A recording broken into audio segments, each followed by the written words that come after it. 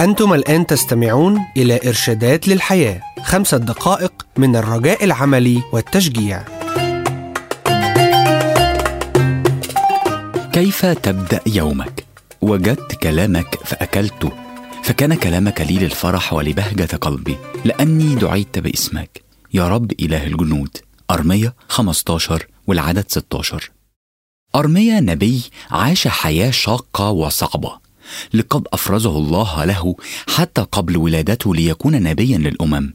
سفر أرمية إصحاح 1 والعدد 5، وهو يدعى بالنبي الباكي. كل حياة أرمية تمركزت حول غرض واحد: إعلان الأخبار الغير طيبة. لم يترك شعب يهوذا عبادة الرب فقط التي بدلوها بعبادة الأصنام الباطلة، بل إنهم كانوا يقدمون أطفالهم كذبائح يلقونهم في نيران مولك الإله المزيف.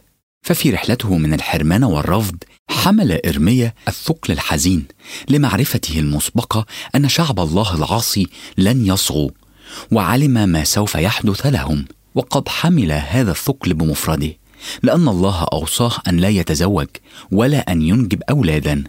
أرميا كان مثل الوالدين الذين ربوا أولادهم على تقدير وعبادة الله، ولكنهم لاحظوهم وهم يختاروا اتباع طرقهم الخاصة، ولا حول لهم ولا قوة سوى الجلوس وانتظار الدمار القادم.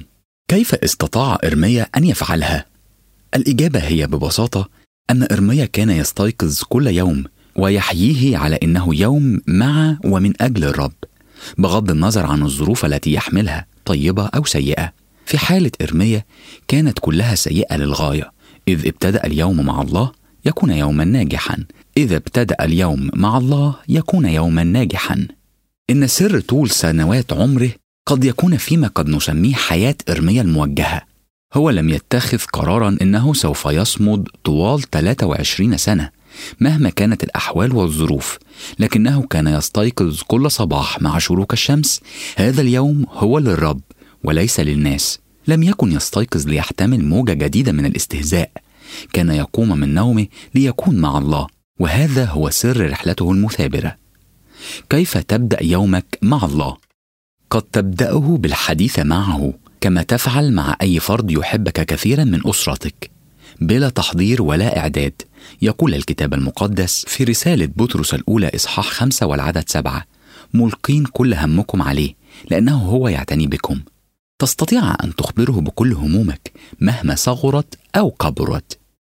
الصلاة التي تشمل تقديم الشكر، شكر من أجل عطاياه لك مثل الصحة، الوظيفة، أسرتك، مكان لتعيش فيه، ومن أجل الجمال للطبيعة التي حولنا. صلاة الشكر هذه تغيرك. ستكتشف مع مرور الوقت عندما تبدأ كل يوم بالتعبير للامتنان للرب ستجد بركات أكثر في حياتك أكثر مما أدركت وجودها من قبل. الصلاة التي تعترف بحقيقة شخص الله وقوته وحكمته تذكرنا أن مشكلاتنا ليست صعبة لخالق الكون. هكذا يعرف الله نفسه: ها أنا ذا الرب إله كل ذي جسد، هل يعثر علي أمر ما؟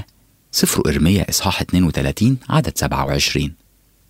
القوة التي أوجدت تلك الجبال المهيبة والصحاري الشاسعة متاحة لنا في حياتنا اليومية.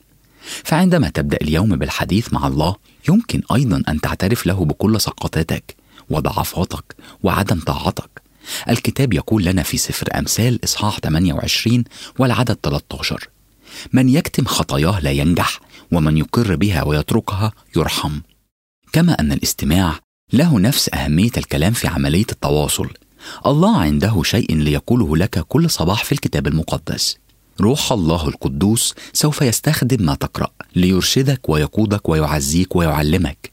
الكتاب يقدم الوعد، لأن كلمة الله حية وفعالة. عبرانيين إصحاح 4 والعدد 12. إنها نفس الكلمات، كلمة الله، هي التي حفظت إرميا في أحلك الأوقات. سوف تمكنك من المثابرة في رحلتك التي مهدها الله بكل حب لك.